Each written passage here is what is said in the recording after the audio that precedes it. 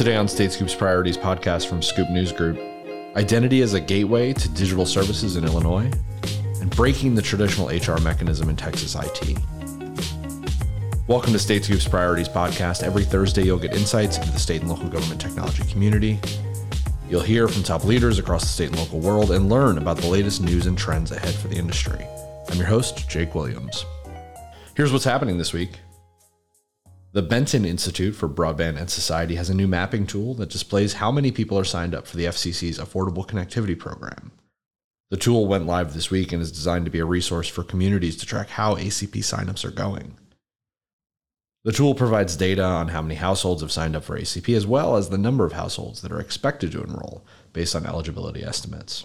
Tennessee has now automated more than 100,000 hours of work across more than a dozen executive branch agencies using robotic process automation. Bob Pucci, the state's executive director of intelligent automation, says the hours saved are the result of more than 120 automations implemented by the state. Next year, the state aims to automate more than 200 processes across almost 24 agencies, which could save the state more than 250,000 hours of time. More than 1,800 state employees across Indiana have been trained in data literacy, according to the state's chief data officer. Josh Martin, the state CDO, says the training involves online courses from Arizona State University, as well as a selection of videos. The effort is part of the state's overall efforts to encourage employees to tap into open data to help them in their daily work. You can find these stories and more at statescoop.com and in links in today's show notes. The State Scoop team just wrapped up coverage of the NASCIO Mid-Year Conference in National Harbor, Maryland, and we did something a little bit more fun this year. Here with me now is Keely Quinlan, a staff reporter for State Scoop. Keely, tell us a little bit about the fun piece that we did this year. Yeah, so we did a piece on the fashion at NASCIO. We asked state CIOs, their staff, and some vendors about what they were wearing, why they were wearing it, and what advice they would impart on what to wear. So we'll get into the results in a second, but why this piece? What made you think to do this? The inspiration actually came from recognizing that my assumptions were wrong about what was to be expected of a conference like this. This was my first NASCIO. So in taking it all in, I was realizing that there were, some folks that really put their best foot forward, quite literally. And so that was cool. And it was also like a great way to meet people. It was a conversation starter, an icebreaker. And yeah, it was just kind of fun to poke people and just be like, hey, what are you wearing? It felt very red carpet-ish. And I hope people had fun doing it as much as I did. Yeah. And so let's get into some of the takeaways. What were your impressions of the attire? What were some of the things that folks were telling you when they talked to you? Yeah. So off the bat, it was very apparent who knew exactly what they were wearing versus the people who were just like, yeah, this is from my closet. I don't know when I got this, no labels or whatever. I think another key takeaway that I, wanted to focus on in the piece was like the playfulness and like business casual and like how many different ways you can do it. And that was really like, honestly, the top line takeaway was that, and even Doug Robinson, the executive director of NASCIO, told me this, was that like casual atmosphere creates like a culture of like approachability. Like it makes it feel less stuffy, right? I think we all have and can get caught up in the day-to-day. And I mean, these are folks that are, taking meetings with legislators and top tech officials and stuff like that. So it can be really easy to default into just the typical blue suit. But, like at a conference, for example, like being able to pair a blazer with like a casual set of pants and then fun shoes, I think really makes things, easier. Now, I know you said this is your first NASCIO, but do you think that there's some sort of correlation between a couple of years of not having conferences and then coming back in a little bit more casual way to create a more inviting, community-focused atmosphere? Yeah, actually, ironically enough, James Collins of Microsoft said that the way the pandemic kind of impacted, how we dressed generally for a little while. Like, I think he had said, for so long it was like sweatpants on bottom and then whatever top, you needed to get through that Zoom meeting. But I think that definitely impacted the way that people dress and like the expectations surrounding, what's appropriate. And again, like we kept hearing over and over again that comfort was the thing that was defining the choices people made, stylistically. And plus, like at a conference, like you're on your feet all day long, you're walking, you're talking, you're mingling. The CIOs get invited to a lot of events afterwards, so it's not always ideal, or it's not, necessarily easy to just be able to pop in somewhere and like, freshen up or whatever. And traveling too is just so taxing. You want comfortable pants and good shoes, and I think the same is true of a conference. Yeah. So Keely, that begs the question: who was the best dressed at NASIO? I am going to decline on answering that. I don't want to make anyone mad, but I will say I think kind of my favorite looks generally that I saw were like the monochromatic suit moment. Katie Ruckel had a really nice like pale pink suit on.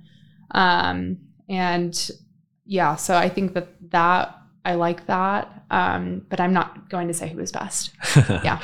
And so obviously we're being fun here. We're doing a bit of a fun piece, but I mean, what do you think all of this sort of represents? What do you think, thinking about these sorts of things in the context of an IT professionals conference, what does that mean to you? I think generally it's a commentary on culture, right?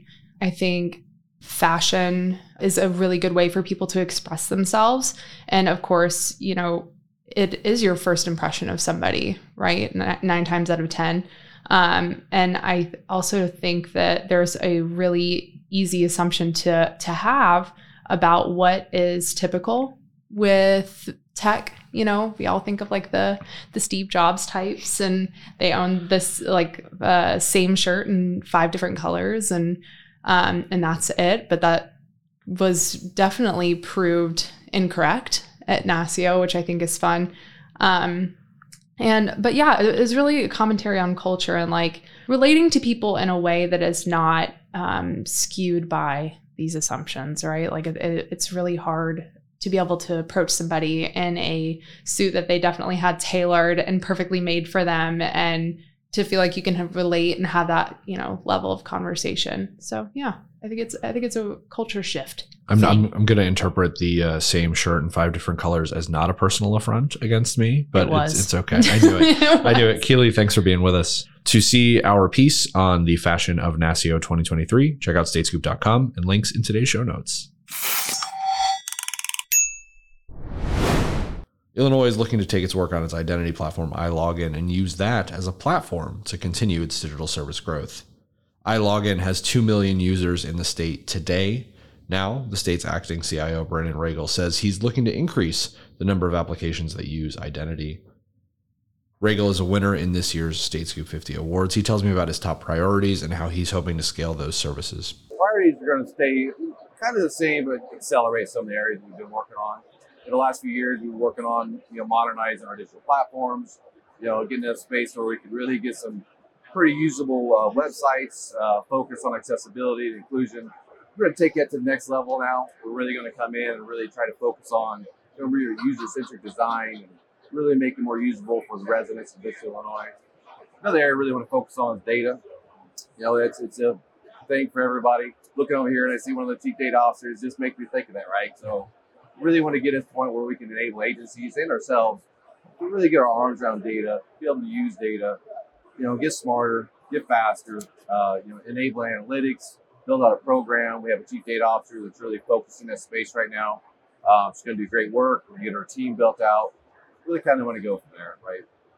Cybersecurity. You can't say anything without talking about cybersecurity, right? Or really pushing that down, that zero trust infrastructure, right? Get to the endpoints, protecting all the endpoints of all the state devices, getting the programs together, working with the locals and all that good stuff, right? And really focus more on expanding out our broadband, right? So Today, Illinois, a lot of people may not know, we have about 500 of our public school districts, K-12 school districts, running on our broadband. Really just to focus to try to get more on there, right? We're about 50 to 60% of the public schools now. Really like to see that number grow up for this next year. It's going to go from there. Nice. So let's dive into a couple of those. Let's start with digital services. I mean, it's like so many of these, it's such a massive topic. There's so much going on in that space, so many things that different states are doing, different cities are doing. Where are you sort of trying to start that, not necessarily start, but where are you trying to take a stab at the digital services piece? Yeah, we've got a couple things going in flight in parallel with that, right? One is obviously modernization of some of our technology stacks, right? You can't deliver good quality digital services with some antiquated technology. So we've been working to get good stacks in, good platforms in. Another area is working on identity access management, right? How do we make this where it's secure?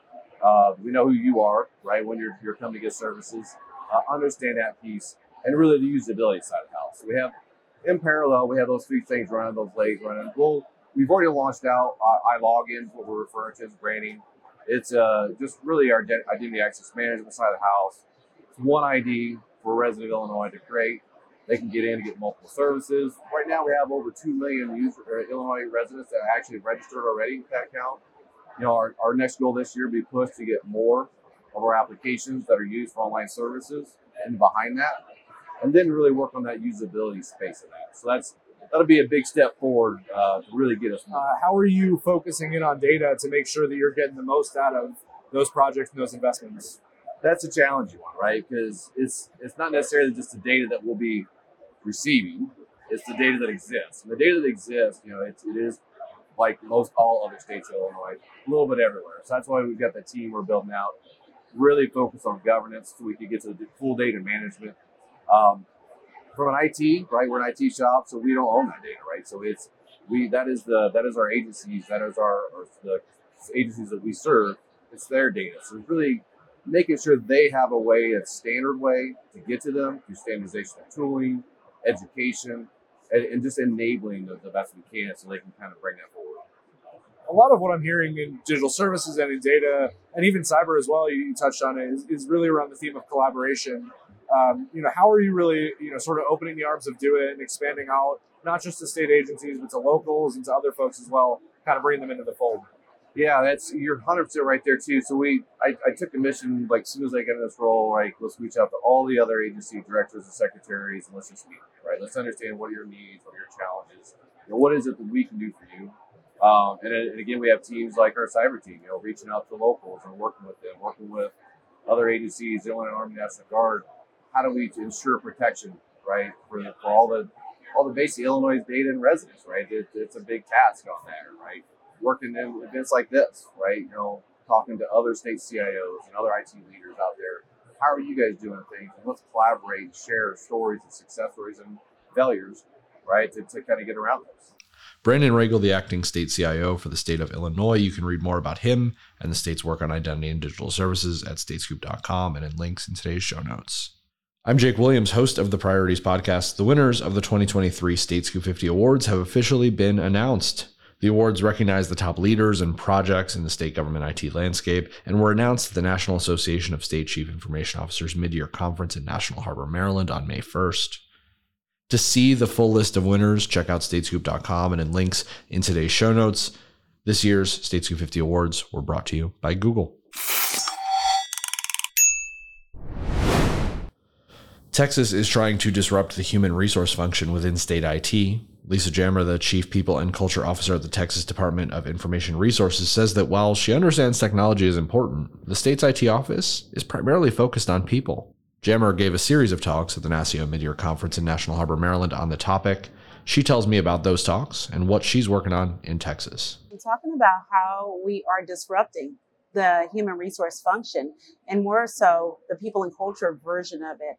At DIR, our HR professionals are called people and culture specialists because we understand that while our technology is important, our greatest value is our employees. And so today, talking to all of the attendees and talking a little bit about some tips they can take back home to infuse their culture and to retain their top talent. And so not just are you on the stage here at NASCIO advocating for and speaking about the work you're doing in Texas, you are a 2023 Statescoop 50 Award winner. Tell me a little bit about your career and sort of how you got to this role and sort of your impressions of working within state government. Sure. I started my career actually in accounting, not really widely known, and started to take a trip through some human resource roles. I've worked in both the public and the private sector, but the public sector is my home. I feel good when I'm serving the community and more so when I'm serving our agency. And so I get the great job of caring for our employees and to make sure that they have a great experience and to come up with innovative ideas that build a beautiful and dynamic culture. That's great. And you've been in the role just over a year, is that right? In my newest role, yes. But overall with the department for 5 years. Okay. What are some of the big takeaways of this moment in Texas workforce at DIR? Yeah, so a couple of things. I mean, while we know there is a supply of IT professionals, we know that the demand is even heavier, right? And so we have to be creative in our approaches of how we attract our talent. Going to apprenticeships, looking at interns, experiential learning is a huge one, partnering with our local colleges and our universities to really seek out that talent and getting them into the organization and being willing to reskill and upskill the talent so that you can retain them long term. And when you look forward, I mean, even if we do all the things that I'm sure you're ready to do and excited to do, the workforce challenge is going to be around for a bit. I mean, what's your outlook? What are you thinking about when it comes to workforce in the near term? I'm thinking a lot about getting out and finding the talent, specialized talent, thinking about skills-based hiring. While degrees are absolutely important, so are skills-based, right? And so looking at candidates that bring those skills that are hard to find and then teaching the rest of them in-house. That's a focus for me. And lastly, again, you are a State Scoop 50 Award winner. What advice do you have for other folks across state government? Don't forget to put your people first. You can automate technology, but you can't automate culture. You have to be intentional and you have to invest in your culture and in the people in your organization. Give them a voice. They are your greatest stakeholder. Make them feel like they belong and the organization will be successful. Lisa Jammer, the Chief People and Culture Officer at the Texas Department of Information Resources. You can read more about her and her work at statescoop.com and in links in today's show notes. You can subscribe to the Priorities Podcast at prioritiespodcast.com and wherever you get your podcasts. While you're there, be sure to leave a review or a rating on the podcast page. They make it more likely that more people will find the show. This podcast is a production of Scoop News Group in Washington, D.C. James Mahoney and Carlin Fisher helped put it together, and the entire Scoop News Group team contributes. Until next week, I'm your host, Jake Williams. Thanks for listening.